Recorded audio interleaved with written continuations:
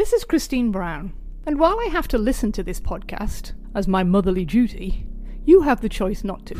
My sons, and of course Michael, sometimes say some naughty things when they're trying to be funny, but really, they're just being stupid. You still want to listen? Go right ahead. I am not your mother. This is episode 4, I suppose, of the Patriots Dynasty podcast. Today we're doing the 2001 season, week 4 against the Miami Dolphins. And we have a pared down crew today. It's myself and Mr. Mello. The brothers are off, gallivanting somewhere. I was thinking gallivanting. Yeah. I mean, it's Greg's birthday, so him I'll give a pass. Steve is probably on a plane somewhere for work. Not that he really works because he golfs. So yeah, Greg, but it's just you and me, Mike. That's right. Greg didn't respond to my birthday wish. I called him right before this, and he's hanging out with the resident, with Danny Emerald. Oh, nice! Love that guy. Yes. Danny flew down for Bro Week, I think they called it. Oh no. Yeah, exactly. I thought it was a nice birthday wish. Did you enjoy it? No, I didn't. Oh, okay. It was something to the effect of happy birthday and congratulate your parents on boning swapping or fluids, I believe. Swapping juice, I believe swapping, I said. Yes, yeah. I wasn't that disgusting. You have a way with words. It's the way my brain functions. It's a bad way, but it is a way with words. But happy birthday to Mr. Gregory Brown, wherever you are. 31 today. Wow. Yeah. And also happy birthday to our niece, Audrey, who is also, well, she's 1, so she's got some catching up to do. But happy birthday, Audrey. But I think I am still number 1 favorite uncle so far out of our nieces. Nice. Which annoys the other 2 Browns, so hopefully they don't listen to this episode. They won't. No, they definitely won't. Luckily, nobody will, so we can say whatever the hell we want. Boom. Until they do, and then... Yeah, ouch. And then we'll get canceled. That's all right. Yeah, I don't mind being I don't want to do this shit anyway. I'm tired. Yeah, it's a lot of work, so being canceled might actually be a blessing in disguise. That's right. All right, so week 4. Patriots at the Dolphins. Let's touch on this Dolphins team. What did you think of them, first of all? The Dolphins team. I mean, I guess it was a bit refreshing, dare I say, on a Patriots podcast, because the AFC East has been so bad for so long that I couldn't remember a team being even above mediocre. I'll fight you on that later, but okay. All right, fine. And if you bring up the Bills, I can't co-sign on that. But, yeah, I don't know. I think they looked – I mean, they have they've always needed a quarterback. I mean, I guess that's their biggest problem at this point. But their defense was solid. Their run game was all right. Mm-hmm. What's the quarterback? Jay Fiedler? Yes. So this is – Jay Fiedler was the – I feel like heir apparent to Dan Marino is too strong, but he was their first shot at replacing Dan Marino. Marino retired a couple years earlier. I want to say 98 or 99. So Fiedler was the next in line to take over. I don't think anybody was expecting a Marino-esque sort of replacement. Right. Because I don't think there is, or maybe even ever will be. Just the numbers he was putting up are what good quarterbacks put up now, and he was doing it at an age where it wasn't quarterback friendly. Like he's throwing for 5,000 yards back when the average was like half that. Yeah. So, but this was still a good team. They were still running the AFC East at this point. They had, I think, won the division the year before in 2000, and this year they finished second in the AFC East at 11-5. Like, so they were still. Oh, spoiler alert right there. We ain't spoiling nothing. This is history, but there's no spoilers in history. Nobody's Googling this stuff. Do you listen to World War II podcasts, bro? No, I don't. And you should. It's awesome. Could you imagine that it sounds depressing? Depends on who's talking about it. Okay. But is it only about World War II? No, actually. Hardcore History. We're going to plug this right now because that's how we do.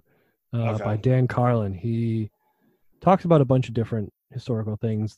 My favorite is he goes through the entire World War I, from start to finish. And I think there's like 4 or 5 episodes. Each one is between 3 and 4 hours long. Oh my Lord. Of him monologuing. And it's fascinating. That sounds pretty cool. Yeah, I mean it does. I mean, it's each their own, right? It just seems like a dreary topic, obviously. Yeah, but he's so excited about it, and he's a very good storyteller. Gotcha. So he tells kind of the human side of things, and he does it. It's a very well done podcast. I never thought I'd be listening to a history podcast of 4 I could see it. I've known you for a while. I could see it. You don't know me that well. What else is I don't know. The Patriots in this game. Yeah. See that segue? Yeah. That's pretty good. Let's that was a fantastic segue. Let's finish up on the Dolphins real quick though. All right. So yeah, they finished second in the AFC East. They made the playoffs this year, along with both the Pats and the Jets. Because how's that weak AFC East for you now, Mr. Mello? Hey, I said 20 years, man. I mean, 20 years ago it was formidable. Yeah, and they've always had a challenger. The Patriots have always had at least one challenger in the AFC East. But we'll get to that a different episode because I can do an entire episode on that with or without you. Oh, wow. Well, I will take that one off then. Thank you. All right. So they lost to the Ravens in the wild card. But I think it's probably a successful season. Their head coach was Dave Wannstedt, the man, the myth, the mustache. The mustache, yes. Yeah, that was. Yeah, he does look like a janitor from a porn studio, I think. Janitor is very specific. I assume they have janitors. I feel like I don't know. I don't even know what a janitor specifically would look like at a porn studio. What I would say is he probably looks like the stand-in, if they do have stand-ins for some porn studio. Oh, maybe. Yeah, I could see that too. I don't know what that means though. He looks like Deuce Bigelow, maybe. And I don't really know what well enough porn is. So yeah. But yeah, so Wannstedt was a decent coach. He spent 6 years with the Bears before coming to Miami, and kind of was like mediocre, kind of like a 9-7 sort of coach. But when he took over the Dolphins in 2011, they were both, 2001. They were 11-5 both years, kind of taken over from. I don't think wasn't it Don Shula, then Jimmy Johnson, then Wannstedt, or was this directly? Sounds about right. Shula? Yeah. Either way, he took over that like well-built team, took them to 11-5 records, and made the playoffs both years, and then kind of like trailed off a little bit. They went 9-7, 10-6. And then he didn't make it through the 2004 season because they were 1-8 at the time, and he was relieved of his duties. But right. It's the Dolphins. And when Wannstedt was a coach of them, they played the Pats tough. The Dolphins were 4-5 against the Pats, but they did lose their last 4 games. They're actually 4-1 at one point against the Patriots, like early, when he had those teams that were built by his predecessor. And then the Patriots became the dynasty that everybody knows them as now, and he didn't win again. I never thought about this before, but do you think, like, obviously Patriots are our team and we root for them, but if you think about it, and the evil empire side and all that stuff, how many jobs have the Patriots basically gotten rid of over the years because of their dominance. Like you just said that once that probably due to the Patriots lost his job, and I bet 1,000 other people have done so as well. So how do you feel about that? I'm fine with it. But yeah, I wonder what that number would be, because I think you have to count head coaches because they never last. Starting quarterbacks, I think you could add in there. Oh, definitely. I'm sure there's been some general managers. Yep. And I think like the rest of the players and personnel and stuff, maybe less so, because that's so fluid year to year. Yeah, they get rotated, right? Yeah, but I think if you counted up all the different GMs, coaches, and starting quarterbacks, I bet you could put together quite a list. That's interesting. Maybe you we'll don't really think about that. Yeah, we'll do some fact checking and we'll bring it back for next week. Figure I like out it. how Who's many... doing the fact checking? Are you? I'm assuming it's me, because it's not going to be me, the brothers, or right? Yeah. So okay, cool. Yeah, definitely get that info and get back to me on that, because I'm interested. Will do. You shit. Yes.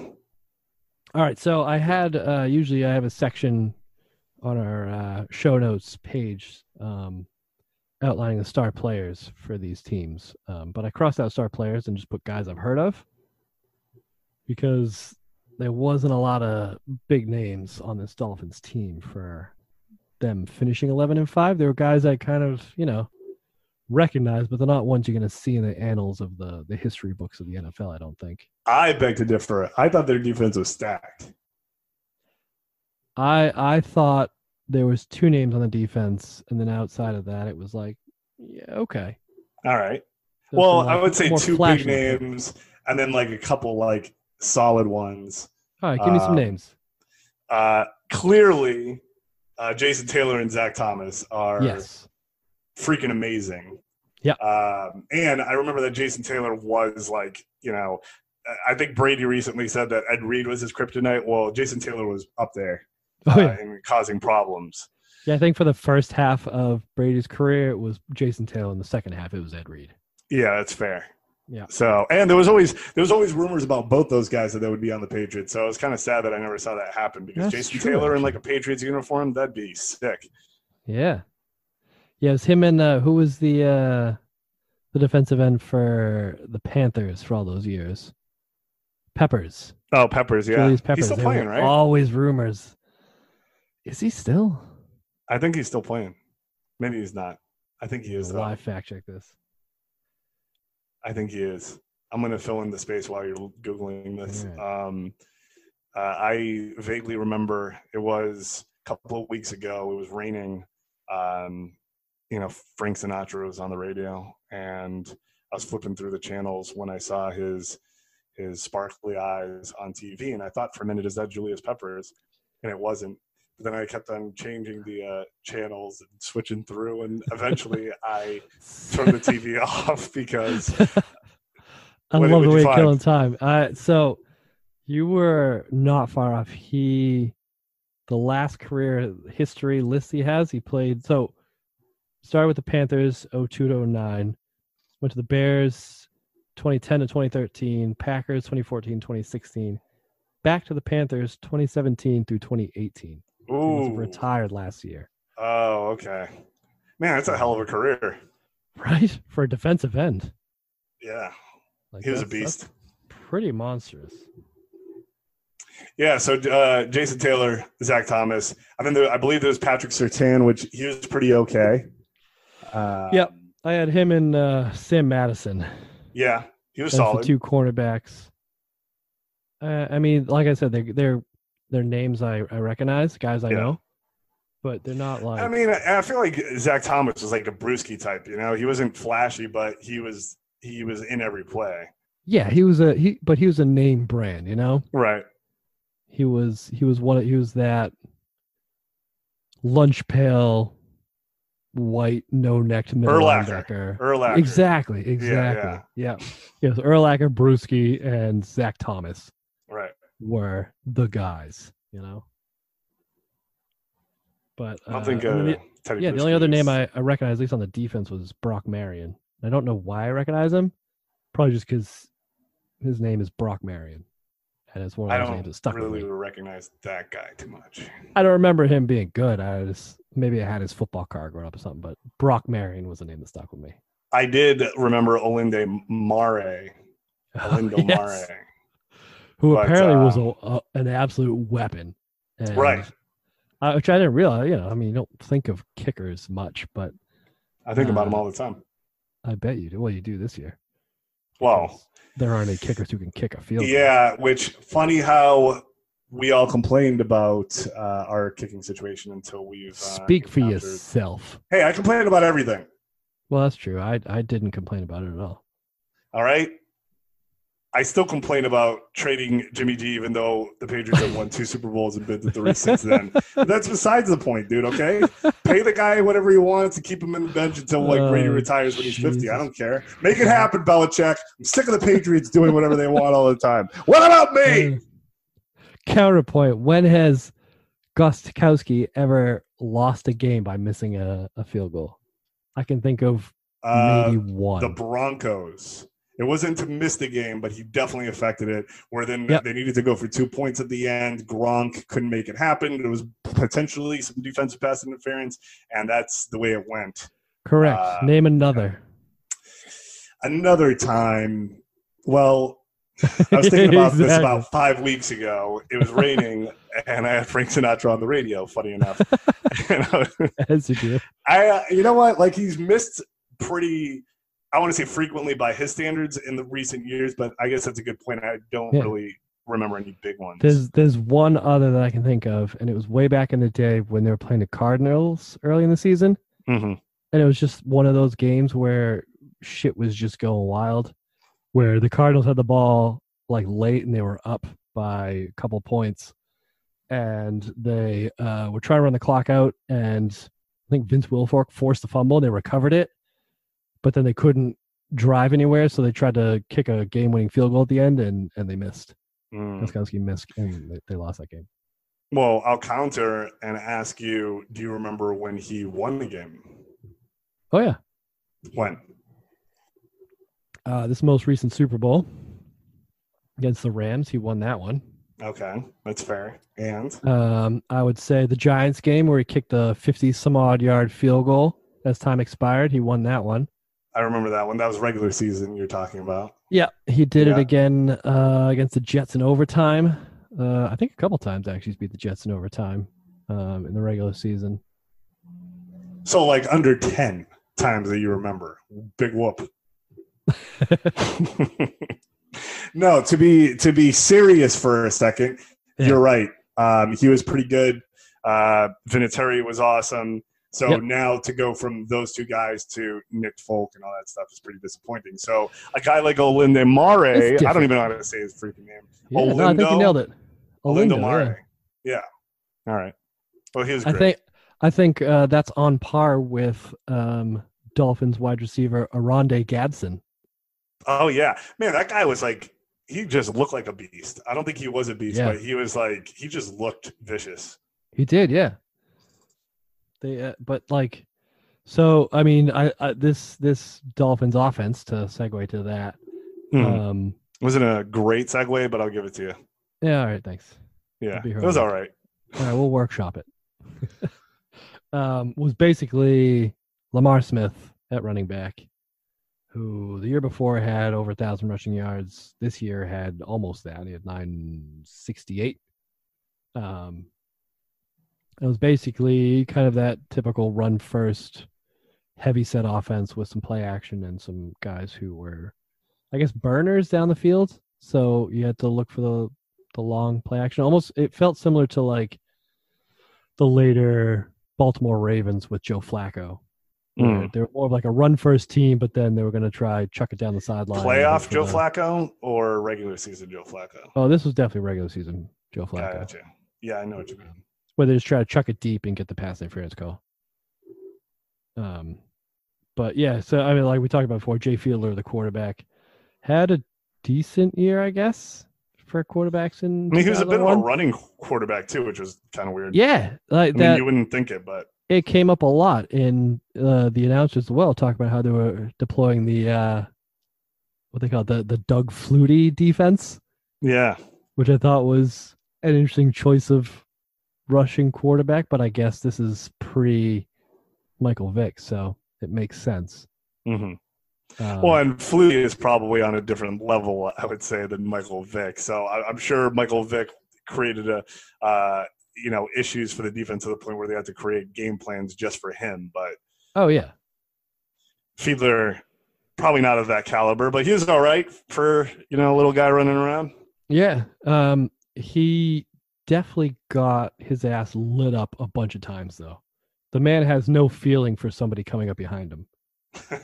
Like, I feel like he's the first guy to die in a Scream movie because he just had no spatial awareness. Like, he would take off, and he got caught from behind multiple times by like 350-pound linemen. And I hate to feel passionate about this, but I'm going to go at you hard. In a Scream movie or something like that, you would think that the most unaware guy who doesn't know what the hell is going on would get slashed, but that would be too obvious. He's probably also the comedic relief because he's just running around like a maniac. So I would say that you'd probably kill off some well-known person just to kind of give the audience shock and to scare them a little bit. To the stakes are risen. Then you'd probably go after maybe like a couple of like the side characters, but like one's a fan favorite. You're like, damn it, how'd that happen? Then it would be Jay Fiedler, probably in some sort of like weird sex scene or something where he's like warming up, and then boom, down goes Jay. That is how I feel about this. Where he's rolling left on a 3rd and long. Right. Exactly. Boom, 3rd and off long goes is his like, head. Yeah. He's like reciting poetry and boom, decapacitated. Anyways, right. I didn't mean to attack you there, but that's how I felt. Movie nerd. All right, fair enough. Hey, it is what it is. All right, so with that being said, let's actually talk about this game. Let's do it. Our recording, I know you called this out to me because you thought it was a glitch as well, like I did, started halfway through the second drive of the game. And looking at the Boston Globe things, I don't know if you saw it too, but on the front page, they actually talked about how it was because the United States had launched an attack on Afghanistan. Right, it was the first day of that, I believe. Yeah, it was the airstrikes on Bin Laden. And right. So it was kind of like a special report talking about that. And so a lot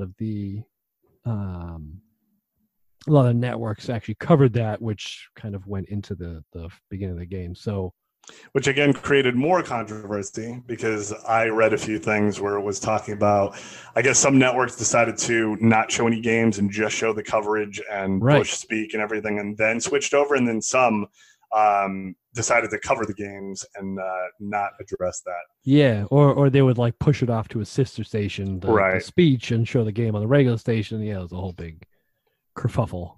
Yes, over that, which typical. Can you imagine if Twitter was around back then? If that had happened? I mean, no. I mean, we were talking off air about the wonders of Twitter and the world as it is today, and with information. And I mean, something like that, I cannot imagine. Which I also wonder what it would do for information, because I mean, I'm sure everybody at that point, as far as I can remember, was just curious about what was going on. We were, afraid what might happen over here, what was going on to people over there. And if you just had a barrage of voices coming at you and in the middle of all that, what would you take from it? I mean, that might even be a scarier time looking back if that was around. I don't know. Yeah, no, I agree. Just because of, I mean, I feel like nowadays news isn't so much who's the most correct, it's who gets the information out first. So I think there would probably be a lot more I don't want to say fear-mongering, but just kind of unnecessary fear coming up from all these maybe unreliable stories coming out of like people trying to be the first but not getting all the information or getting incorrect information out. Right.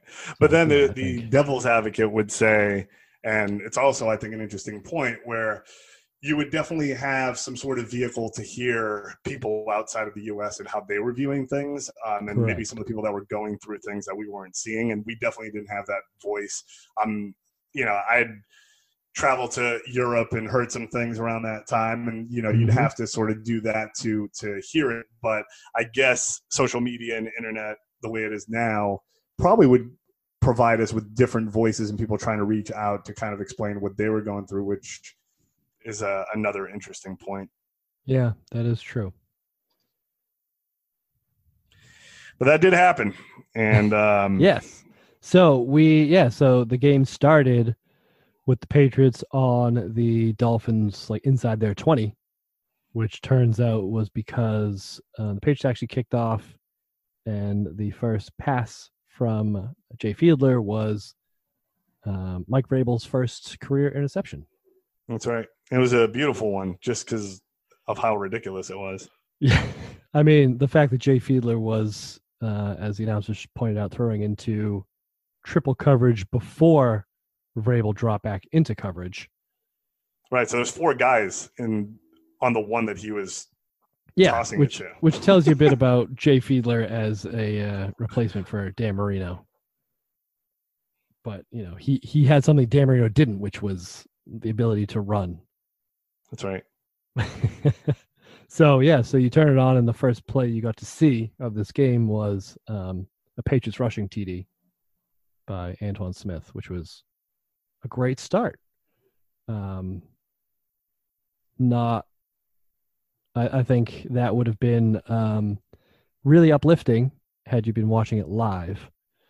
But knowing what the score was going in, knowing that the Patriots were going to lose this. See, I didn't even know they were going to lose. I forgot. I didn't even check the score, man. I went in it cold. I experienced the game brand new. So we'll have different takeaways. Yeah, we'll have different takeaways of this then, because I knew going in this is going to be 30-10. No, we saw the Patriots 1 touchdown a couple minutes into this game. Right. Well, and then soon after, Fiedler. So the Dolphins were kind of making their way towards Patriots territory, and Gadsden actually broke free, and he was probably one of the most wide open wide receivers in an end zone I've ever seen ever, and or tight ends, and he missed them wide open. I don't know I think it was overthrown or whatever. I don't know how it happened, but I was like, oh man, maybe this is a win for the Patriots. I forget. We'll see how it goes. And then a couple of plays later, that was pretty much destroyed. So that was as far as I got with the hope on this one. I think that was in the first quarter. Yeah, I mean, I think it was still pretty close. Even I think at halftime was 17-10 or something. Yeah, deep into the second quarter, the Patriots were tied at 10. They were hanging in there. And the Dolphins had that last drive right at the end where they scored a touchdown to go into the half up 17-10, like you said. And then it's all right, well, they're hanging in there. And then the third quarter started and the wheels fell off. We also have to address, and this is something I guess subconsciously thought about this, but I never really pieced it together as to why until this year when I was watching the Patriots early on, and then after watching this game, it was sort of solidified. But so it was 90 degrees, it was 120 on the field.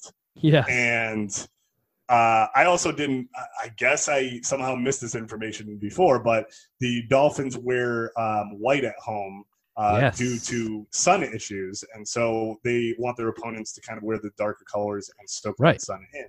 Exactly. And the way the stadium faces now, apparently, the Dolphins the sideline is in the shade, whereas their opponents is in full sun the entire game. Which is interesting because, I mean, the Patriots always have trouble at Mile High, and they obviously have their own unique circumstances for that stadium. So that was interesting. So it makes a lot more sense why the Patriots have some issues over there.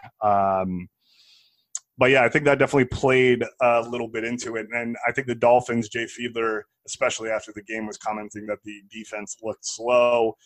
And I was saying it was kind of the most lackluster performance I've seen from the Patriots defense that I can remember. It looked like their spirit was broken by the third quarter. Yeah, they were just getting the ball run down their throat. I think there's actually a quote from Belichick in the paper the next day one of the reporters after the game said to him, like, how do you feel about the fact that they ran it on you 44 times? And he said, in typical Belichick fashion, I'm surprised they didn't run it more. Yeah, I thought that was pretty good too. Because they were. I mean, they ran it 40 something times. I think it was 44 times, but they had like close to 200 yards rushing. It was like 160, 170 yards rushing all in, right. I think.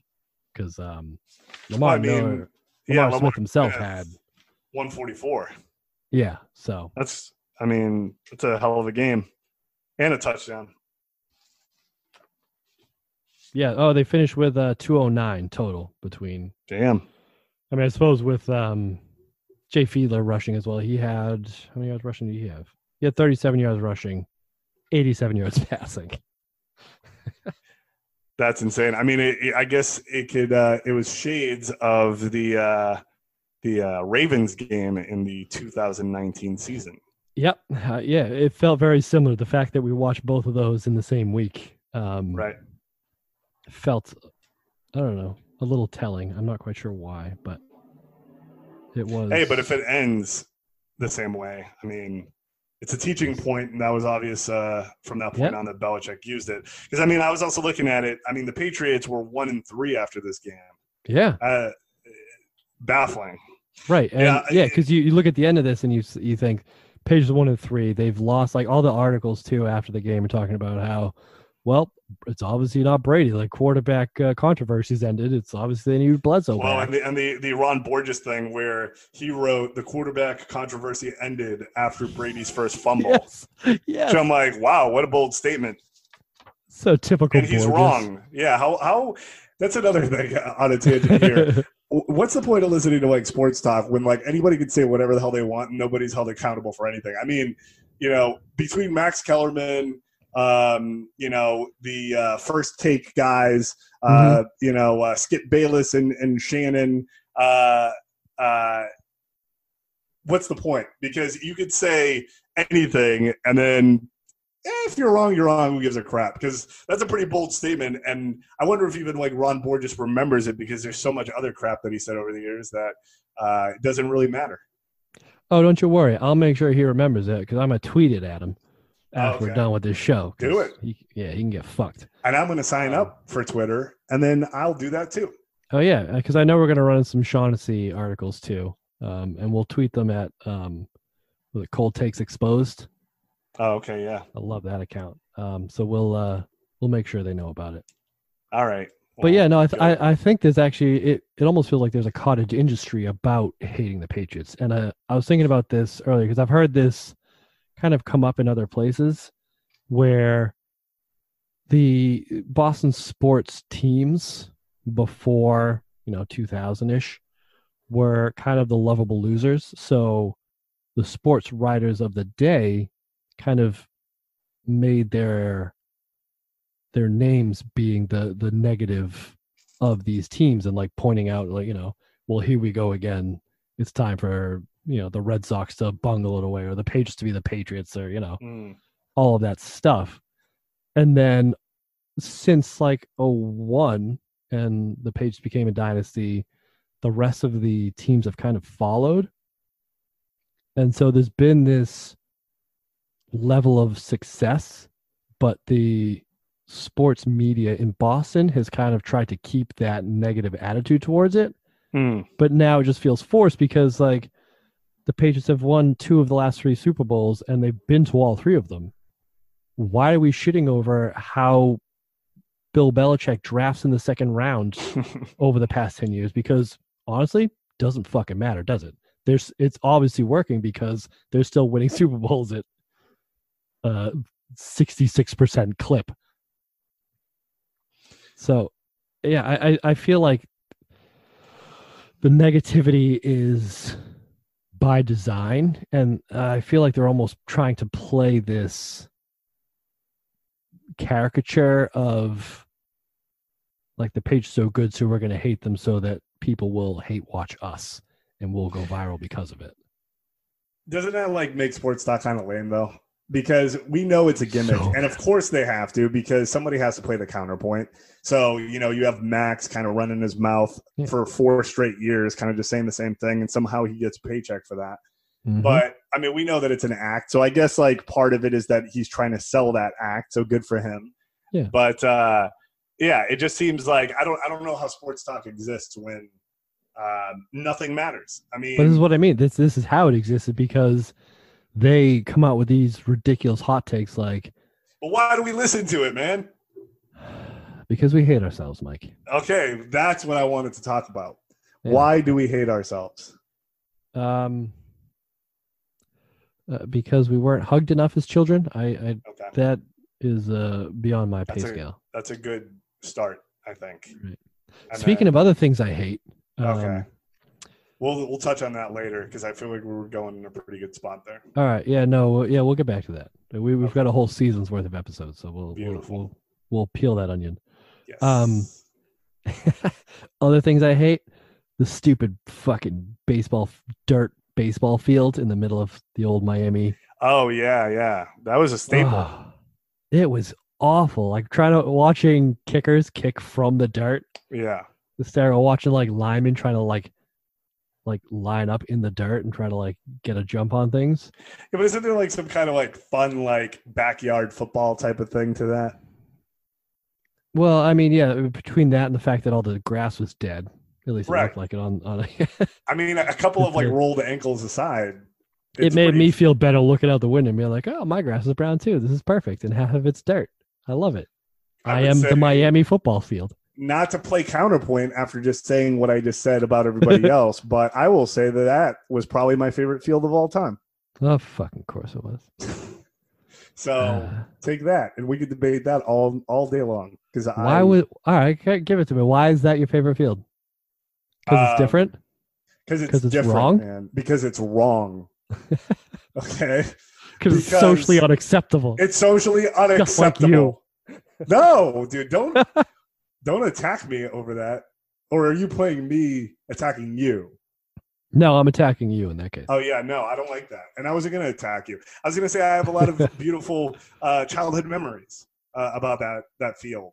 Really? There were a lot of times where I remember watching Dan Marino destroy us on that field, and I remember like, man, that guy has some crazy stats, and I would keep track of those stats because I had no friends and no time with anybody outside of my parents.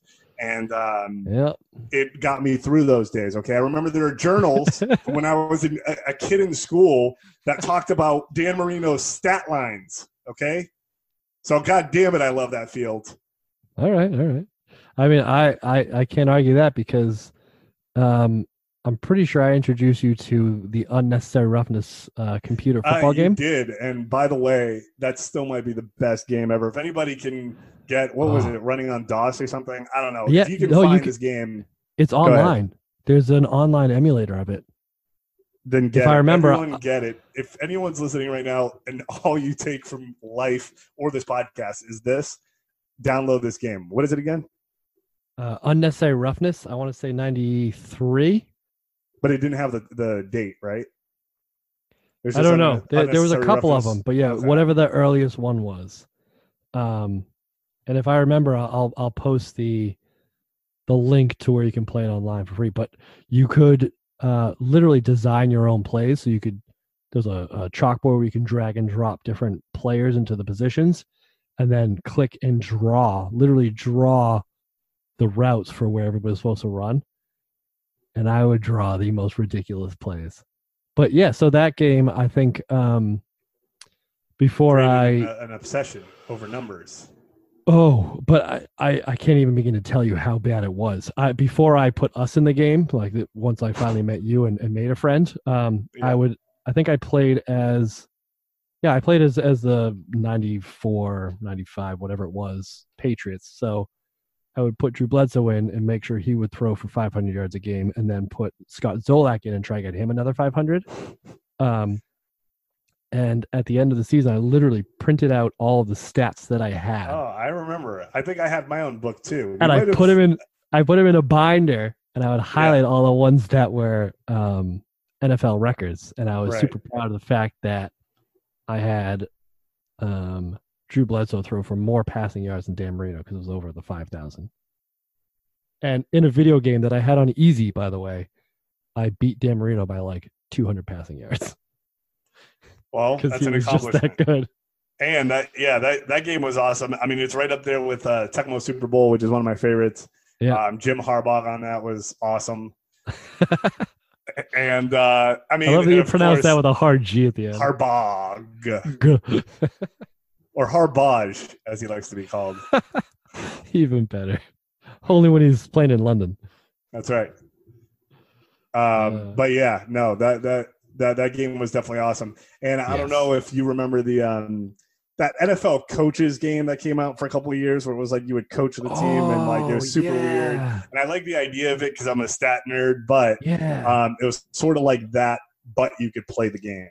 So it was that game was a great idea, but the execution was horrendous. Yes. Yeah. And I don't know how much of a market there is for that type of game per se, but and it was a console game and it didn't work. It should have been a computer game. But yeah, we were so psyched about that. I remember that. Yeah. So anyways, that Dolphins Stadium somehow is connected to that. And I know we finished measuring our NFL nerd boners. It is what it is, man. I mean, Dan Marino was like my best friend growing up. Wow. I didn't know. And then you. Let's not make this weird. All right. Well, you already did, but that's okay. I know. He was cool. I liked him. Did you happen to catch the Ray Lucas appearance? Yeah, man. I wrote down backup Ray Lucas, which I mean, he was on and off starter backup throughout his career. Yeah. The poor man's Michael Bishop. I wrote down. They would bring him in on third and shorts, and he would immediately get a false start, and they pull him back out again, and then put Fiedler back in to convert the third and long. It's good to see him, though. Yeah. I didn't realize he was a former Patriot, Ray Lucas. Oh, I noticed that he played for the Jets too, right?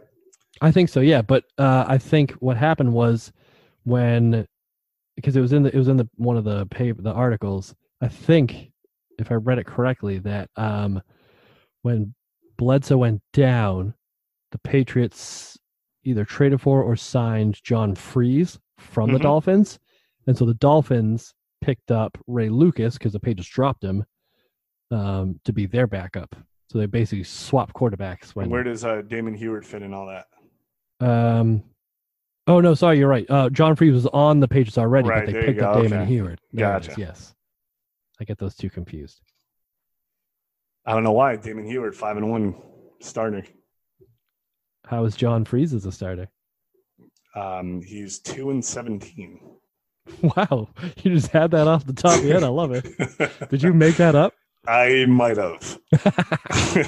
I don't know. I don't even know if he was ever a starter. No, that was good. I don't know if he ever was, but that was very well done. Thank you. The matchup of this game, I thought, was Matt Light versus Jason Taylor. Yeah, not much of a matchup, but it was What did you sort think of foreshadowing? I mean, I think Matt Light was in over his head, and he obviously got tweaked by the end of the game, so that was an issue. But it's probably great exposure that early in the season to go up against somebody like that.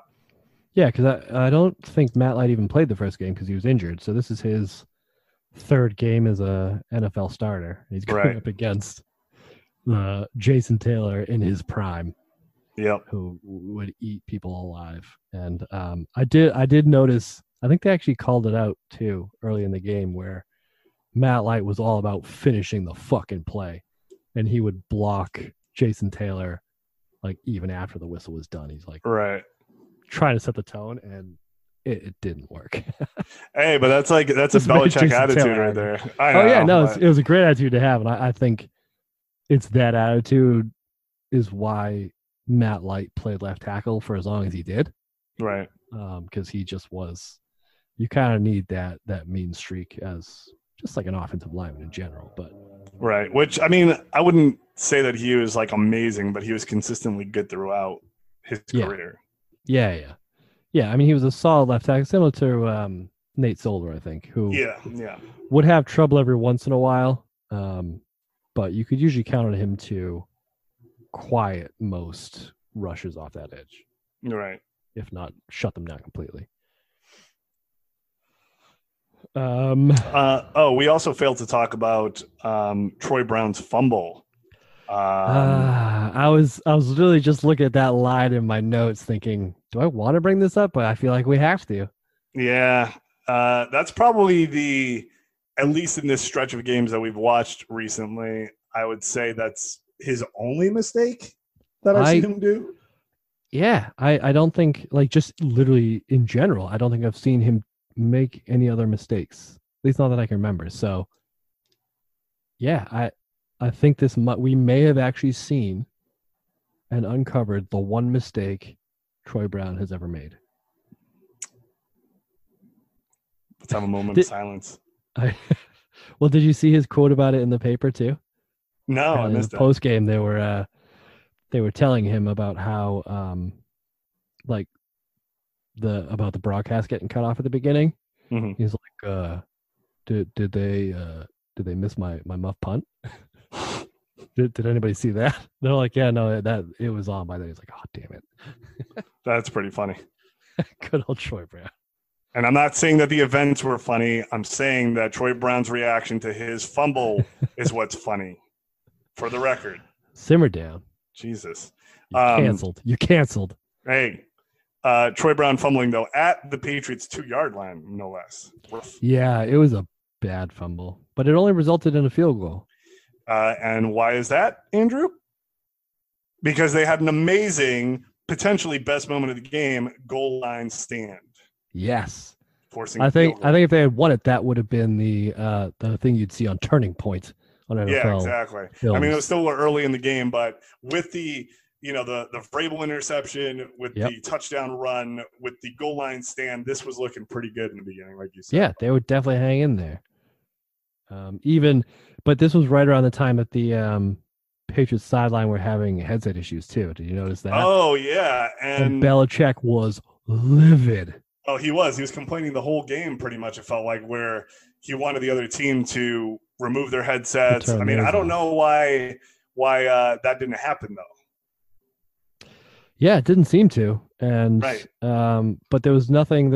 I mean, obviously we don't have access to the post game videos or anything. So I mean, but there was nothing. If anybody in any of the... out there is listening and has access to that, please email. Oh man, I don't know if I need anything else for my Spank Bank, but yeah, that would be awesome to have.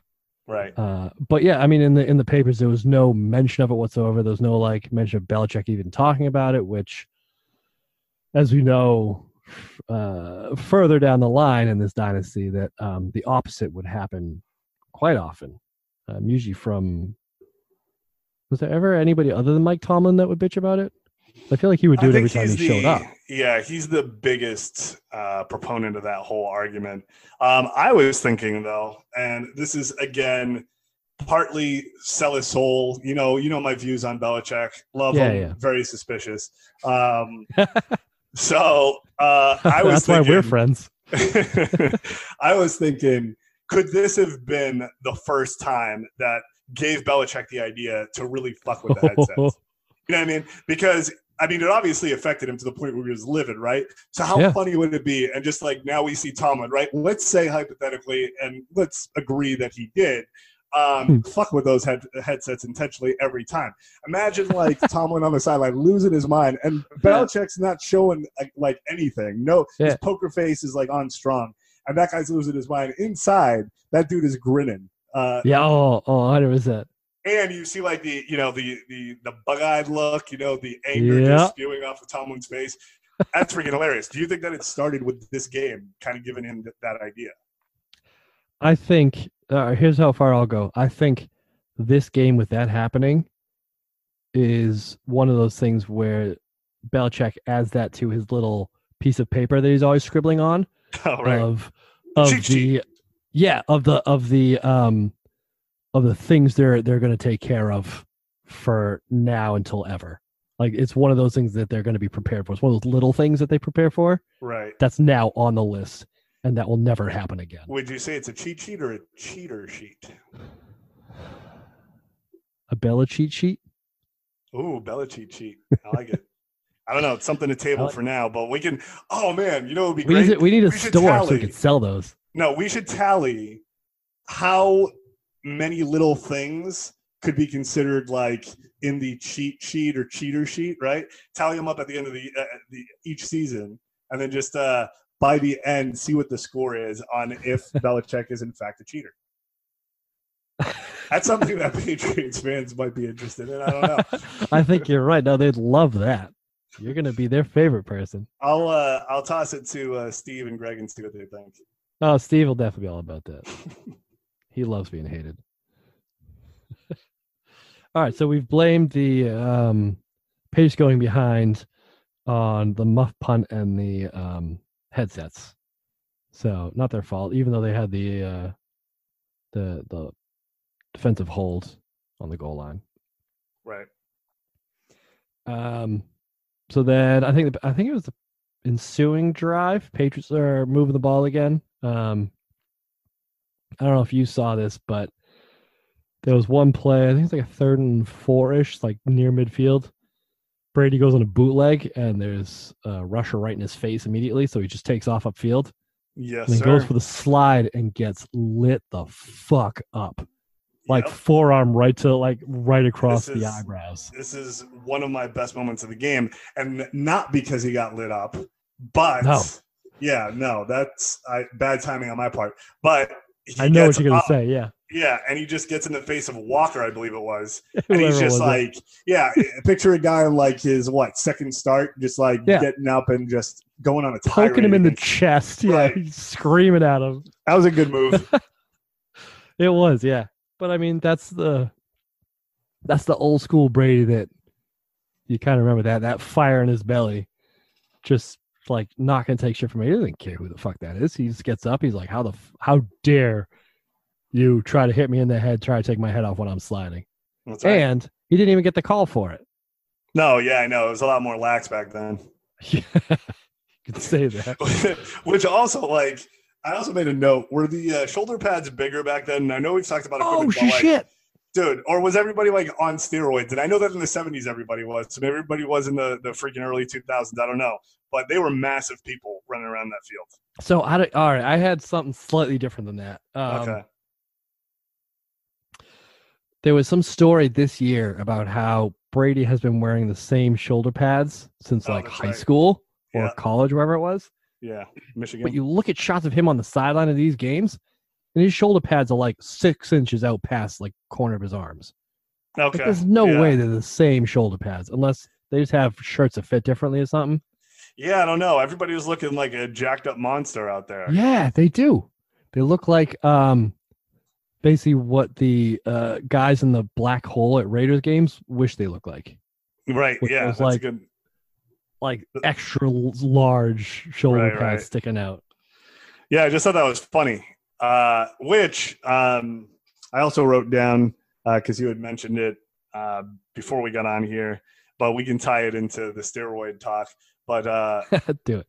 On this day, I believe Barry Bonds also broke the home run record. Yes. Yeah. The San Mateo alum. Barry That's right. Bonds. That's right. One and the same. Yeah. So I vaguely remember, because I believe we were in high school. I remember this this happening. We would kind of play pickup football games and kind of romanticize this whole home run thing. Everyone would kind of be talking about it week after week. And then obviously the steroid stuff came out and that whole era was tainted. And looking at these guys, I'm pretty sure a lot of these guys were on something throughout football. Yeah. Obviously now it's HGH or whatever, and guys are running faster, but they were pretty jacked back then. Yeah. So what are your thoughts on steroid use? I think that I agree with you. I think there were a lot of people on steroids. I think football as a game back then, they was just a game for bigger people in general. There wasn't as much a focus on speed as there was on size and hitting, because it was more run first. The offense and the rules of the league hadn't been tailored towards the passing game yet. Right. And so I'm sure there were pressures on getting bigger than the guy across from you on the field. Mm-hmm. But yeah, and I think also the equipment probably played into that too, like you're talking about, like these massive shoulder pads and kind of baggier jerseys as well. Yep. This makes everybody look like a bit like a Frankenstein costume, you know? Now I'll toss this out to you because I mean I'll go on the record, and this is a hot take. I'll go on the record as saying that steroid use is extremely bad for your body. It's poor sportsmanship for those that are not on steroids. It's not a level playing field, and obviously, if you're doing that and you're getting an advantage, I mean, I wouldn't necessarily feel like I'm the better person or the better athlete because obviously I'm assisted. But like you said, other people were taking it too. And so how do you compete with those people is the question. But so Barry Bonds, and I've thought about this, and it's sort of like everyone likes to play the safe answer, which is fine. Safe keeps you alive for the most part. But Barry Bonds was a household name, and he was great. He was probably going to be considered a great after he was done. But I would say that once the steroid use started happening, he became very much a household name nationwide, and he became a star, right? So he broke this record. For the rest of his career, I mean, he became the type that was feared, and they would walk him every time. It was like this whole like lore that was being created around this guy. And, whatever, it came out. Same thing with a lot of these guys, Clemens and whatever.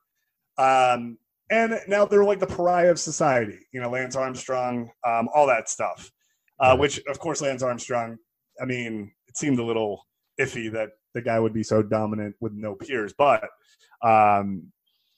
we all want. It's because he has no balls, Mike. It's the cancer. Well, so you're saying he has to compensate for that, which it's his choice. I just made it more streamlined. That's all. Right, exactly. So he's leveling the playing field by doing that. He was at a disadvantage, and he was being humble and slightly scared to reveal that information for being judged.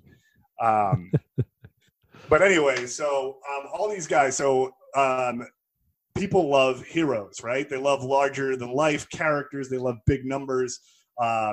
Hopefully people like Brady and Mahomes are clean and like we can kind of cherish them as their careers are over. But yeah, so these guys are like cartoon characters or superheroes where they're a little bit different than everybody else. And so we praise them. And then when we find out all this stuff, it crumbles, right? And then they become pariahs and we like shit on them. But we sort of had a hand in it because we wanted it so badly, right? So my question to you is, so Barry Bonds now and Clemens and all those guys, they're starting to be talked about Hall of Fame and all that stuff, and people are coming around to them because of the era, right? So as with time, everything sort of gets rewritten slightly. So he might be in the Hall of Fame, he might be beloved one day. Would you, as Barry Bonds, right? Actually, no, as Andy Brown, fucking Barry Bonds. All right. Andy Brown, you start off on the Pirates, you end up being on the Red Sox, right? We'll change history a little bit. And you're just about to become like David Ortiz, right? And I don't know what the deal is with that guy. Things have been tossed around, never proven, whatever. I just bring him up because he's the most recent Red Sox hero. Yeah. So basically I'm stalling here, but what I want to ask is, would you, knowing that you're going to be one of the greats, take steroids, knowing that it'll also increase your brand and probably give you a shit ton of money, and it would guarantee that you would be one of the greats, and then whatever happens after happens? Or would you play it safe, play by the book, knowing that other people do this, and then just be a good player that's eventually forgotten? I would probably do steroids if I knew it would make me the greatest. Okay, so it has to have that stipulation. I think so. So, but I think that's why everybody does them. Right. So, but I mean, you would have to have that thought if you were going to start doing it. So, let's say you're one of these guys where you have your ego sort of plays into that realm because that's your industry, right? I mean, that sounds like me. Yeah. Okay. Yeah. So if you thought like somebody sold it on you or was like, yeah, man, like you'll knock out over 70 home runs or whatever it is, whatever sport, you think you might consider it if it would bring you to the next level. Yeah. I think a lot of people would. I think so too. I'm like, it's not black or white, man. Like that's a very complex issue. And like, I understand it breaks down your body, and I'm not condoning it as well, but I also understand what thought process these guys had, and some of them didn't even know really what was going on. You know, as silly as that sounds, I believe some of that. So how can we as a society then condemn these people to the point where they should be in jail for 20 years for destroying the integrity of the game, when it's like, hey, it's his choice. You know, yes, it is cheating. Yeah, he should be banned from the sport maybe, or maybe not be in the record books. But how can we condemn a guy who's like trying to compete and be known as one of the greats? I think that's very black and white thinking. I don't know. It is, and I think there are people who just think in black and white, and it's either right or it's wrong, and if it's wrong, then he should be condemned. I'm not one of those people, I think. I have less of a problem with steroids and that sort of stuff in football because of how violent a sport it is, and it seems like a lot of the guys, at least nowadays, that are getting caught using it are ones who are doing it to come back from injury more quickly. Are you alluding to like Edelman and things like that? Oh yeah, well I was thinking about Rodney Harrison, but yeah, Edelman as well, and those sorts. And I'm assuming there have been other people. I mean, well, even like Adrian Peterson blew out his whatever it was, his ACL or something. Yeah, and was back within like some ridiculous time. Or even Saquon Barkley recently had a high ankle sprain, which is supposed to put you out for 6 weeks, and he was back in like 2. Yeah, no, and then people wonder, they're like, oh, they're superhuman. It's like, I don't think it works that way. No, that's well, and even like we'll joke about like Peyton Manning, and I don't know if he was taking HGH or not, but if the guy has a neck injury and he can barely feel his fingertips and he's doing whatever he can to keep playing the game, I'm not condoning that again, because you know whatever he's doing to his body is his choice. But I also don't condone it because not everybody is able to be on it. Like if it was made available, that's a different thing. But I can't like hate the guy for wanting to continue playing the game. Exactly. I can make fun of him all day long because it's funny. Yeah, especially because of the size that it made his forehead. Well, and I don't know if it did anything for his face, but the Manning face is still one of the greatest ever. And you know, obviously, that's pure genetics, bro. Yeah, and then like, because I don't think anyone's going to accuse Eli Manning of doing steroids, but they have the exact same face. That's true. His is slightly different. There are nuances, but like, yeah, and the storyline is just made funnier because, like, yeah, supposedly his wife got it and all this other stuff, and like, yada yada yada. The point is that it's funny, I think, because of the situation, how ridiculous it is. It's not funny because of how damaging it is to your body and that you're cheating, but I feel like they're not, to my knowledge, killing anybody or whatever. So I think it's a little harsh to condemn a person. Again, kick them out of the league, do whatever. But, yeah, you know, I can understand reasons why people might or might not want to do that. Yeah, I agree. And on that note, Barry Bonds. Barry Bonds, yeah. Exactly. But David Ortiz. Castrate that motherfucker. Get him out of here. Yeah, I do. I think going back to just like the look and feel of these like players, I thought the other great thing about old school football were the face masks. Oh, yeah. They were just so badass. I don't know what it was about him, but like the Ty Law with the 2 like bars kind of like on the outside of his eye line. Like coming down, like the vertical ones.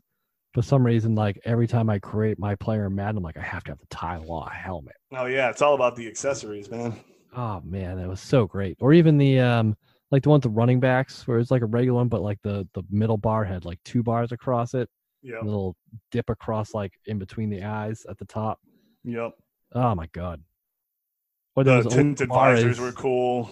Oh yeah, or Orlando Mares, who was the kicker, who had like the top of the bar kind of like went up a bit, so it looked like he was raising his eyebrows in a quizzical fashion.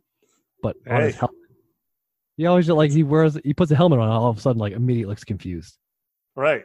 Amazing. Which is a great tactic. Especially since he never missed a field goal. Right. He is underselling people.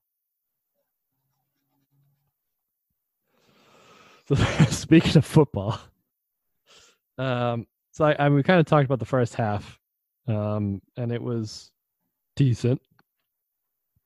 But then the second half happened, and I think it was the third quarter especially where the wheels fell off, because it was 17-10 right at the end of the half. Mm-hmm. Patriots got the ball back to start the second half. Well, can I talk about how the second half ended? I believe this is how it ended, but you can. The second half ended? I mean the first half, second quarter. Sorry, Andrew. Yeah, go ahead. I'm trying to read and talk at the same time. Not all of us can do that. I'm sorry. How's that working? Not very well, apparently. Thank you for calling me out.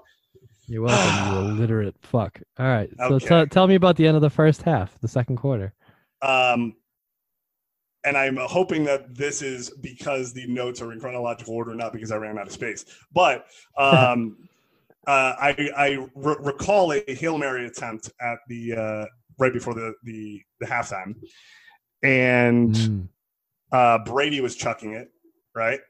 Mm-hmm. And so the commentators were sort of talking about, like, can what's the strategy or whatever, and he drops back to pass, and Jason Taylor sacks Brady, which I wrote down. You don't often see that. It's sort of like a prevent defense with a couple of rushers, and the quarterback's running around. So Jason Taylor lit him up, and that was before what you were going to talk about in the second half of the game, where things just started to fall off. So I feel like that was an indication of how things would continue. Yeah, it was the what do they call that in literary terms, where you show the gun in the first scene and you have to use it? Foreshadowing. It's something like that, yeah. But there's like a smoking gun rule or something like that. Oh, I don't know. You are very good at English. You tell me. Apparently not that good, because I don't remember what it's called. But yeah, we can edit this in, and we can make you sound smarter. That's a lot of editing. Okay. But yeah, I think foreshadowing is a good way of putting it, where the defensive pressure is an issue for this offense right now. And I always remember that against Miami. And it wasn't always just Jason Taylor. It was just like Miami defenses in general. But I think even like more than that, it was AFC East defenses in general. Because I think when a new coach would come in, or a new GM or whatever would come into the AFC East, the immediate first step is to build a team that beats Patriots. And the number one way of beating the Patriots, stopping Tom Brady, number one way of stopping Tom Brady is being able to get to him without blitzing. So over the years, I know there's been a bunch of arguments about how none of these AFC East teams have ever had a decent quarterback, but I think it's because they always started building with that defensive line, and they were always like monsters. Right. Like the Jets always had great defensive linemen. Dolphins, Bills always had these like absolute just guys that would wreak havoc. So I actually looked it up to find out who had the most sacks against the Patriots. Mm-hmm. So I'll give you the top 10. Actually, I want to see if you can guess. I want to see if you can guess number one. Number one, lineman. Yes, they're all linemen. And they're NFL wide or division? NFL wide. NFL wide. I mean, the top one has to be within the division, because just by frequency alone, I would think. So I would say, I have no idea, man. I mean, John Abraham comes to mind. He's on the list. Okay. He's number 9 with 6 sacks. Ooh. I mean, we could go Jason Taylor on that one. Number 2, tied for second with 12 sacks. Wow, no kidding. I would say, I mean, that's it. I'm out. Right. Technically, it is Aaron Schobel. Remember him from the Bills? That one. Oh, yeah. Now I remember. I would not have guessed that one. That's number one? Yes. Oh, he technically had 14 sacks, although 2 of them were half sacks. So or Has 3 someone more. So ever brought he this had to his 12. attention? Because I believe so. I think that he would knows. probably make him happy. Yeah. So it's Aaron Somebody Schobel. tweet Aaron Schobel about that. I guarantee he knows that stat. Okay. The Jason Taylor, Joey Porter, Joey Porter, Steelers obviously also played for the Dolphins. Sean Ellis for the Jets. Oh yeah. And then Cameron Wake for the Dolphins. So Yep, I feel that. Of the top 5, 3 of those were Dolphins defensive linemen. Nice. Then it gets a bit interesting. Number 6, Von Miller for the Broncos. I can see that.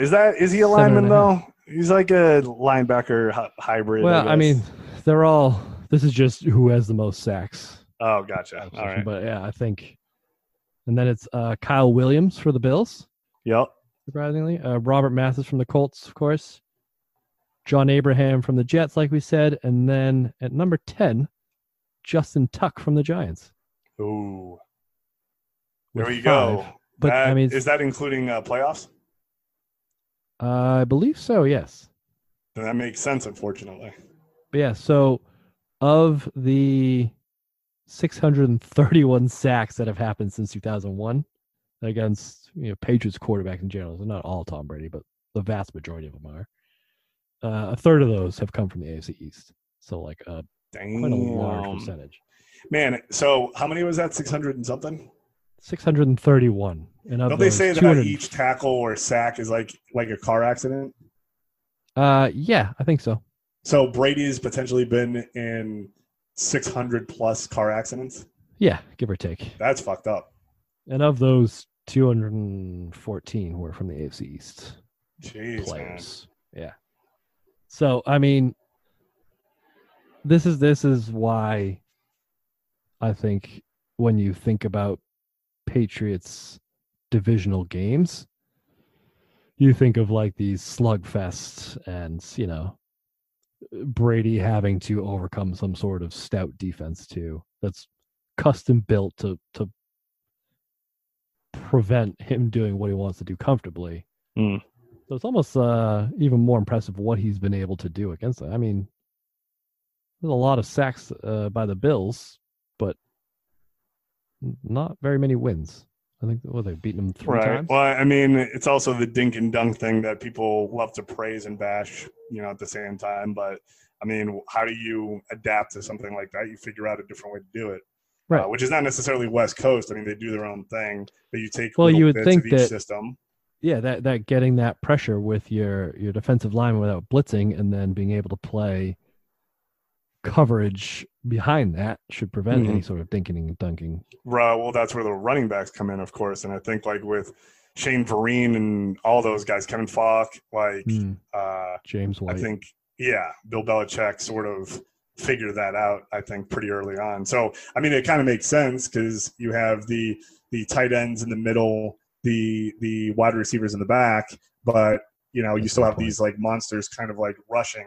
So you have the running back either blocking or going out for like a short 2-yarder that could potentially be a 20-yarder.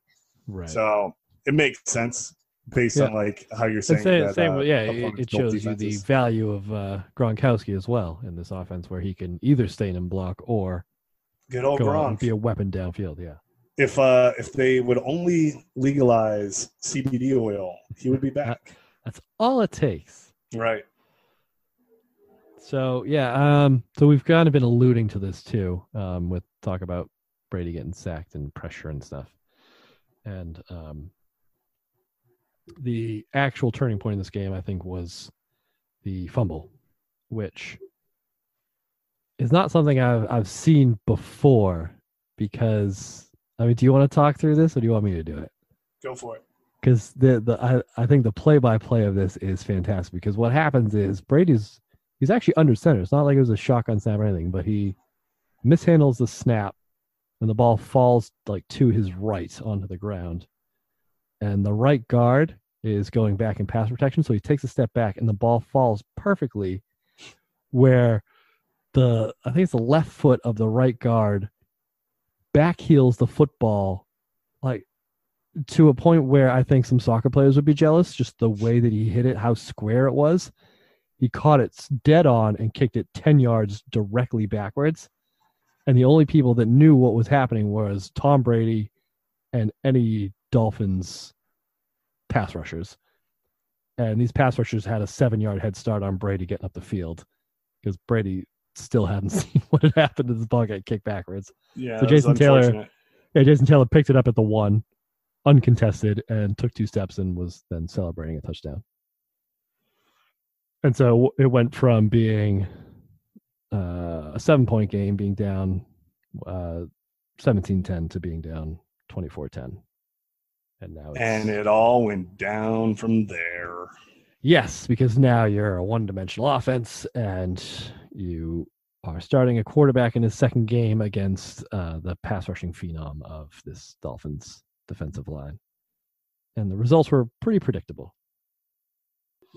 Well, I mean, Brady, what I liked about the last minute or so of the game was that the announcers were kind of like touching on this, where Belichick wasn't giving up. He was forcing Brady to kind of run his, no huddle or 2-minute offense or whatever, the hurry up, I don't know if they were huddling or not, but I know there was like some sort of, desperation to get him a touchdown. Yeah. And, they didn't get that. It actually ended up with Brady fumbling again to end the game. Yeah, getting strip sacked to end the game, which right. was literally right after the announcers had praised Belichick for keeping Brady in to run this and get him the experience. And that happened, and I thought, well, there's some experience for you. You won't That's right. But then also on that drive, I thought it was interesting because they ran a fake snap to Brady that went to Kevin Falk. And their direct snap. Yeah, that was the first one that you'd seen of that play, because where Brady pretends to be chasing it in the sky. Yeah, the ball goes over his head and he jumps and flails for it, and Kevin Falk's 2 steps to his right. So I thought that was an interesting wrinkle, more of the Belichick stuff, where he's like, there's 30 seconds left in the game. Most people would waste this. Let's throw something out there so people know that that's there. Yeah, and they might have to let's just try it and see if it works in game situations, and it did. It got 7 or 8 yards, I think, which at the time didn't really mean anything, but you knew it worked. And they actually wrote a whole blog post about that play in particular, where they kind of brought it back a bunch of different times. Oftentimes, when they actually really needed a score for 2-point conversions and things like that. Mm-hmm. Yeah, that was a go-to in the playoff game against the Chargers. They shouldn't have won. Right. But then I think it was in 2007, they did the an offshoot of it where they actually snapped the ball to Brady and he caught it and pretended to jump over his hand, and Kevin Falk pretended to take, I don't even think it was Kevin, it may not even been Kevin Falk at that point, but pretended to do the direct snap. And it was almost like a Statue of Liberty play where Brady still had the ball with his back turned to the defense for a good second. Mm-hmm. And he pulled it out, turned around, and threw a touchdown to, I believe it was Welker at the time. So they kind of they continued to iterate over it. But you even saw it as recently as the Falcons Super Bowl. But it did that. Was that on a 2-point conversion as well? In that comeback? It was either a short touchdown or a 2-point conversion. I can't remember. I think it was a 2-point conversion. Well, and then I also feel like on top of that, their other go-to now is sort of that little push pass or shovel pass that Brady does to whoever's running across. So between those two plays, I think I've seen those two the most. Yeah. That and almost the real fast screenplay, which is the other play they did for the 2-point conversion in the Falcons Super Bowl, where they throw it to either Amendola or Edelman, out of the bunch. It's immediate snap and chuck it to him. Then the 2 guys in front of him blocking, he just dives through those 2. Right. Yeah, but overall, I mean, I wrote down Brady's numbers. He was 12 for 24, so at 50%, 86 yards passing, 2 fumbles. And, we laugh at the sports writers because they're both 4 sacks. But 4 sacks, 47 yards rushing by Antoine Smith. Everyone pretty much crapped on this one. It was not good. But, I mean, if Bledsoe was, ready to come back the next week, I think there would be some sort of, thought process going there on, which way to go. But because there was a little bit more time. And I think now, especially nowadays, man, you get a backup and he has a performance like that, I think he's pretty much done. So you're kind of toast. Yeah, so I think it was the perfect storm for Brady to kind of lick his wounds. And he after the game he responded pretty well. Still very confident, talking about practicing and all that stuff. So yeah, about who were they interviewing? I think it was Loy Malloy that they were interviewing. And he was talking about how Brady had come to him at practice on Wednesday and been like, dude, like practice, like we're doing terribly in practice, but I'm the backup, so I don't like have the ability to like call this out. So I'm coming to you as the captain to like call this out that we're practicing like shit. So that you can get us to get our shit together. That's how you do it. Yeah. You delegate when necessary. Yeah. But I have to say, this is probably the only game of football that I can recall where neither quarterback threw for 100 yards. Yeah. I mean, it was pretty really bad. Pretty rough to watch, I got to admit. But it went quickly, though. I guess. I mean, I was kind of, I had my eye on the fast forward button a couple of times, but yeah. But we're here bringing it to anyone who is listening so that they can hear our bullshit, but not necessarily watch this disaster. Yeah. But one thing we have. Go ahead. This would be a skip.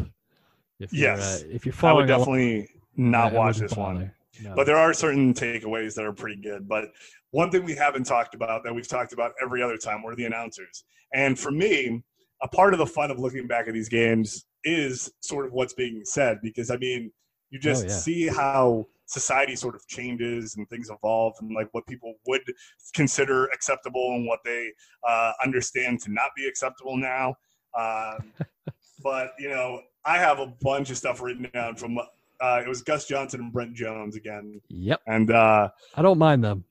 Me neither, but Brent Jones is like I think he wants to be, if he knew like how Tony Romo would be, I think he wants to be that, because I think Tony Romo's fantastic. He's like real and he's honest with his opinions. He's funny. And he's excited to be watching the game. He's excited. Like, whatever game it is. Yeah, he's got the players, side of things, but he's also a goofball, right? So Brent Jones is a goofball, but I think he's like highly uncomfortable in like funny ways now looking back. I don't think this guy would have a job for 2 weeks today. Not doing this. I don't know what he's doing now. Maybe he might still be doing this, but probably. I can't imagine though. So can you look so that what's up, making please? you say this? All right, man. First of all, the first thing that I got of this game, which is like basic like comedy, I feel like, and this guy was shitting himself. But they were talking about how, it was hot on the field. This is right to start off the game. And then they cut away to a cheerleader, and the cheerleader, has got this bit where she's holding a thermometer and it's like 120 degrees, whatever. And let's see, it wasn't even that funny, but let me see. So Brent Jones, he goes, that is hot down there. And he's like shitting himself. And I'm sitting there going, what the fuck? And then like Gus, he goes, oh, well, I have enough savvy to not comment on that. Yeah. And then Brent goes, I think my career is over. So even then he knew that was like inappropriate. And the guy's like falling over himself for literally 2 more plays. Yeah, it wasn't good. But yeah, no. He was cracking himself up over that one. He loved it. It was hilarious. Another comment. Brent Jones goes, Mark Edwards, great hands for a fullback. And then Gus goes, really? And I was like, what does that mean? The fuck kind of like response is that? And then another personal favorite of mine, Gus, we were out on the practice field on Friday. It was so hot, we were standing around and almost fell out. Yeah. And then Brent Jones goes, don't say we. What the fuck, man? Yeah. And now, fucking hardo. This also brings I can me sweat to, with the best of them. He said some shit that I assume are football terms, but I'm not as savvy as you are, Andy. So I wrote these things down, and maybe you can enlighten me on what the hell he was talking about. And I assume that they're football related. The first one is herk-and-jerk.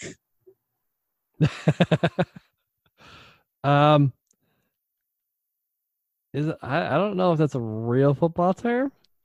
I thought that was more like a weightlifting term. Don't they have like a clean jerk and or something like that? And a herkin jerk? What is a herkin jerk? I don't know. It doesn't. It sounds painful, doesn't it? It sounds like a technique for sure. Yeah. He may have made that one up. Okay, so you're gonna go not football on this one? Yeah. All right. So the next one, delivering the wood. Oh, that's definitely a thing. Yeah. What is that? That means laying a big hit. Laying a big hit. So it doesn't. It means it's a football thing. Yeah.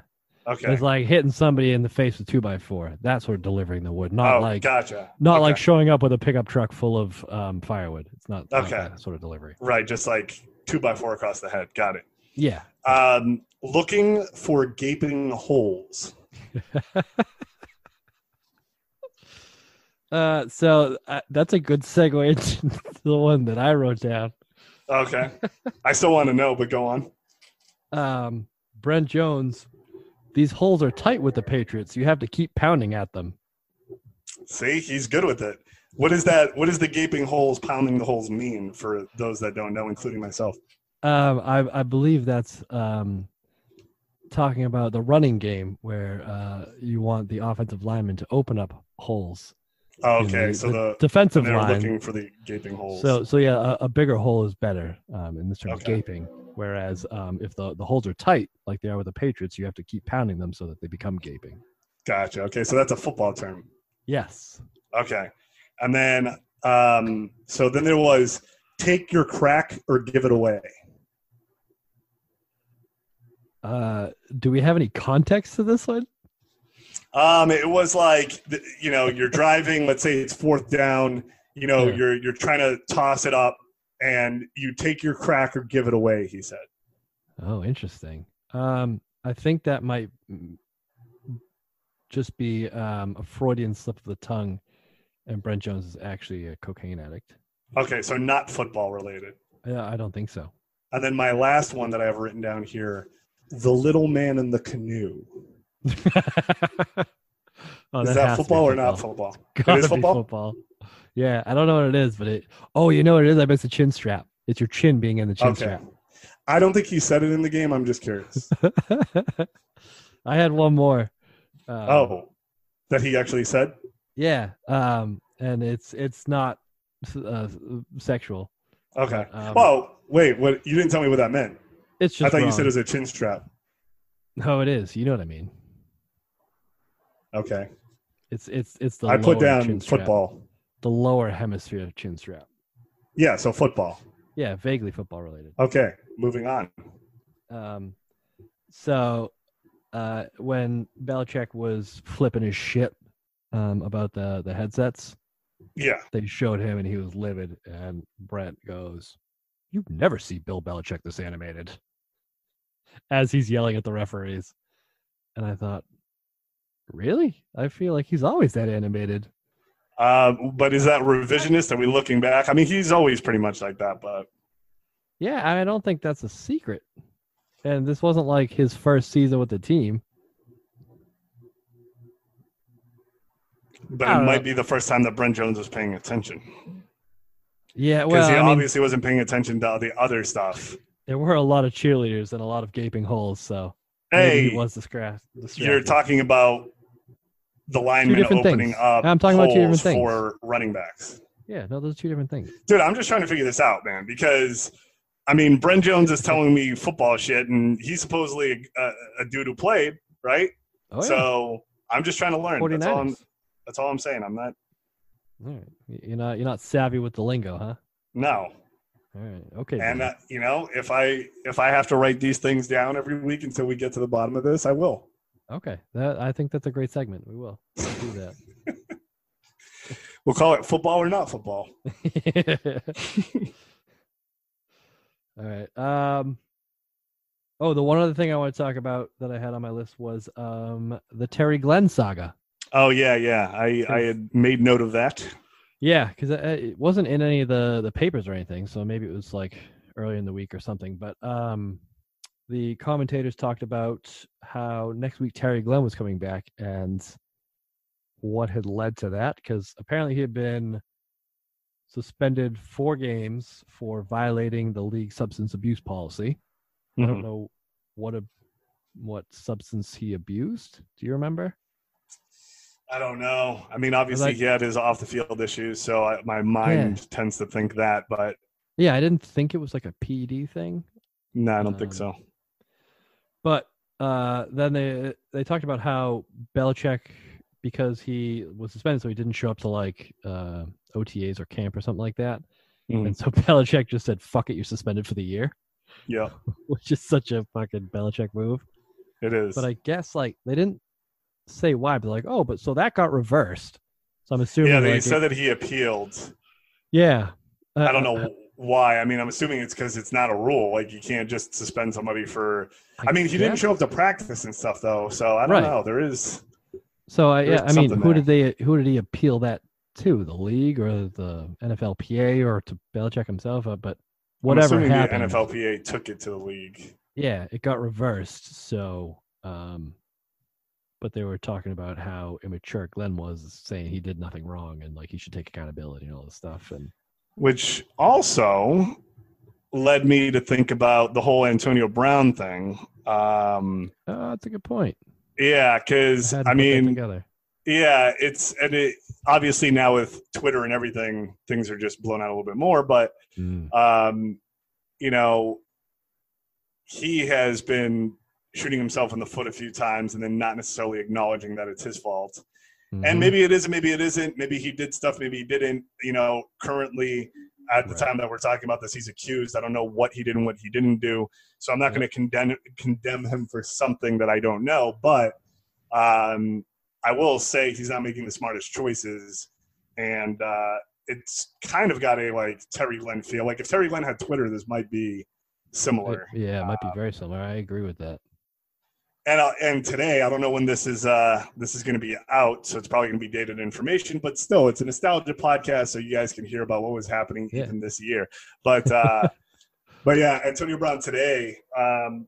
So he's supposed to meet with the NFL league, investigators, about his accused sexual harassment case situation, and. He immediately after getting – so he's been sort of campaigning to get this interview done with, and then like literally within a couple of hours of that information, being released that he was supposed to meet with them next week, he went on a Twitter tirade kind of telling the NFL to go fuck themselves and he doesn't need anybody. Yeah, and then call him racist. Racist, yep. He told all the fantasy football players to go fuck themselves. And then within 2 hours of that – there was a very well-written statement where he basically acknowledged that he's just frustrated. He still wants to play, and really? He wants to get. Yeah. I didn't see that. I would definitely check that out right now. But it's chances are it could be written by Drew Rosenhaus. I don't know. The writing styles are a little bit different. But it basically said that he's frustrated, that he wants to get back to the NFL and he wants to do it ASAP. So. I'm just very frustrated right now with these false allegations and slander to my name. I love football and I miss it. I just want to play and I'm very emotional about that. I'm determined to make my way back to the NFL ASAP. So clearly that sounds like Antonio. As opposed to his previous one that was like, fuck this and fuck that, and I'm out making money on my body, on my mind. No way, some shit like that. And now he's like, I just miss you guys. Yo, NFL, go fuck yourself. Yeah, I love his personality, and I mean, I do think he's an entertaining guy. I love like watching him. I think he's engaging, but he definitely does something seems off. I don't know if he's doing this for a brand or because he's kind of going through things, but it definitely seems like, and hopefully it doesn't end like the Terry Glenn thing, and like he gets this thing situated. And I don't know if it's like. People like to throw around CTE and, obviously those perfect hits when he was on the Steelers didn't help anything probably, but I don't know why he's doing this. It's sad to see because I would have loved to watch Antonio play. But Terry Glenn was also a guy that I kind of love to watch. I mean, I watched him, I went to a couple of games when he was on the team. I liked watching it, but he was inconsistent and he did have all his troubles. So, but when he was on the field, he was great to watch. Yeah. It does feel very similar now that you say that. It's a shame. So it is. But hopefully he'll get it sorted out. One And I also wrote down, and this is a pretty big one for me to admit, but I have the first time I've been disappointed in Lee Johnson this season so far. I know I'm a pretty big fan. Love what he's done. Love what he's he had been doing throughout his career. Big Lee Johnson fan, but this one just did not pass the sniff test. I mean, he averaged almost 45 yards a punt. He just wasn't that consistent. Yeah, but what about that 20-yarder? What's up with that? Yeah, he had 5 punts. 2 of them were one was 28 yards, one was just over 30, and the other ones were bombed to 50, 60 yards. So you never knew what you were going to get with him. That's right. But so I mean, between that and the Troy Brown fumbled punt, it was tough. It was a tough day for all 3 phases, as Belichick would say. That's right. But yeah, so let's do best and worst. We'll wrap this up. I mean, we've tackled so much. You want me to go first? Yeah, do it. All right. So my best was finding out that Jason Taylor married Zach Thomas's sister. Oh yeah, that was interesting. See how close they are? That's right. Yeah, that's why they were a crazy duo. That's team camaraderie right there. And good for Zach. That's just being okay with that, taking him into his family. I mean, what are you gonna say? No to Jason Taylor? I mean, that'd be a hell of a I'd marry disagreement. Jason Taylor. Well, he's beautiful. There's a lot of people that I would marry before Jason Taylor, but he's great. A lot? I think he's probably up there. And I'm not judging you, dude. In the NFL.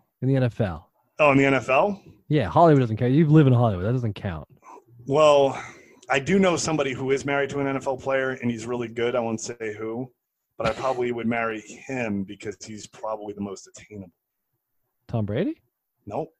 Oh, all right. See? Guess it'll leave it up to Jimmy the imagination. J. This is what they call a teaser in the business. Girl. I learned that from you. All right, yeah. So next week, find out who Mike knows that he would sleep with in the NFL. Right.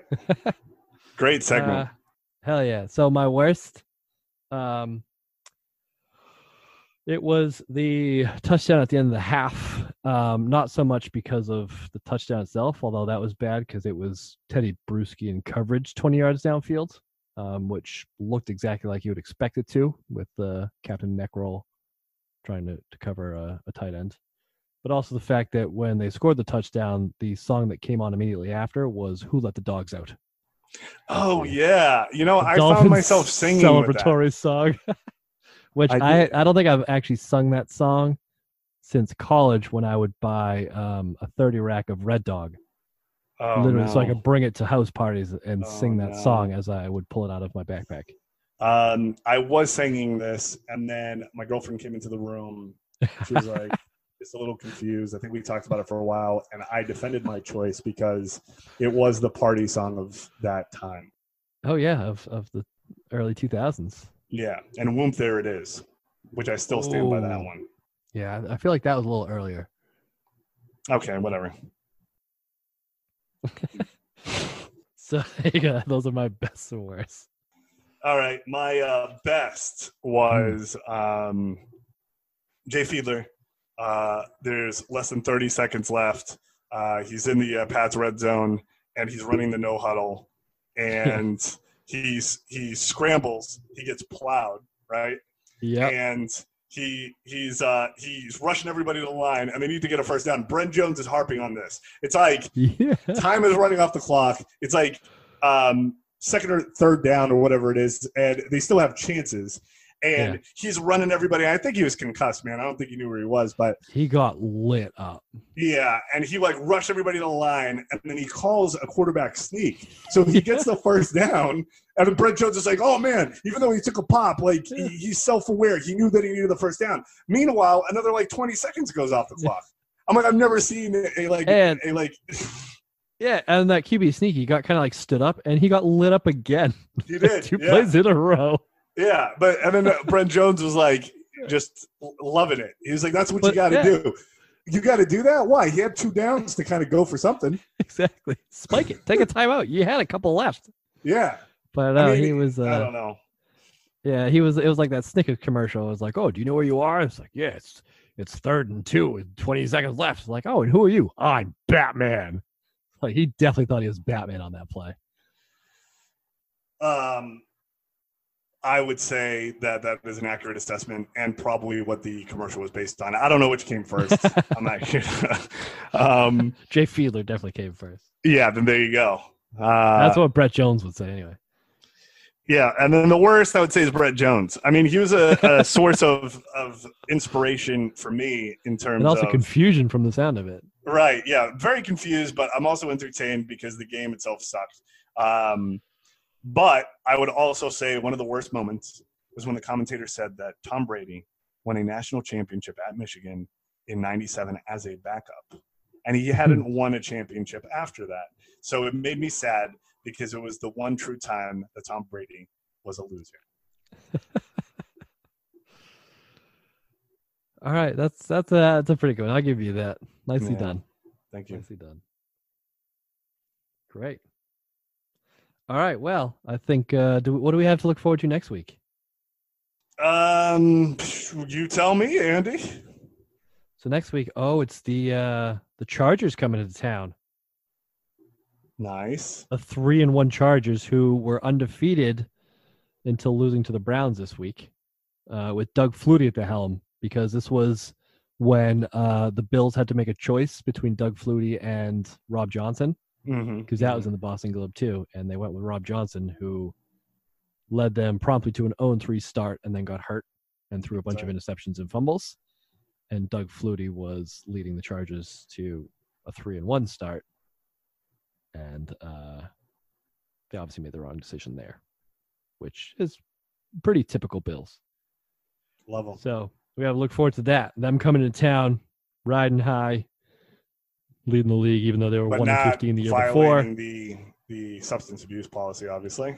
Oh, absolutely not. That didn't come till later with what the hell is his name? The sack dance guy. Oh, Sean Merriman. Yes. I was talking about the recreational variety, but that too. Oh, we'll get to that then. We'll save that for next week. It's a teaser. We call that in the biz, Mike. I already used that, man. We can't use that every episode. It's called a callback, Mike. All right, fine. That's what we call it in the biz, a callback. Well, if anybody's still listening, you just learned something. That's right. So, not a lot of high hopes going into this next game, but we'll see how it goes. Will Tom Brady ever throw a touchdown? Will the Patriots win another game, or will they stay one win on the season forever? My guess is yes. Tune in next week for all that and more, and maybe some other guests. So much more. Between so many guests. So many guests. The best guests. Go on. No, don't go on. We're going to call it right there. All right. Until next week. We will see you then. Later.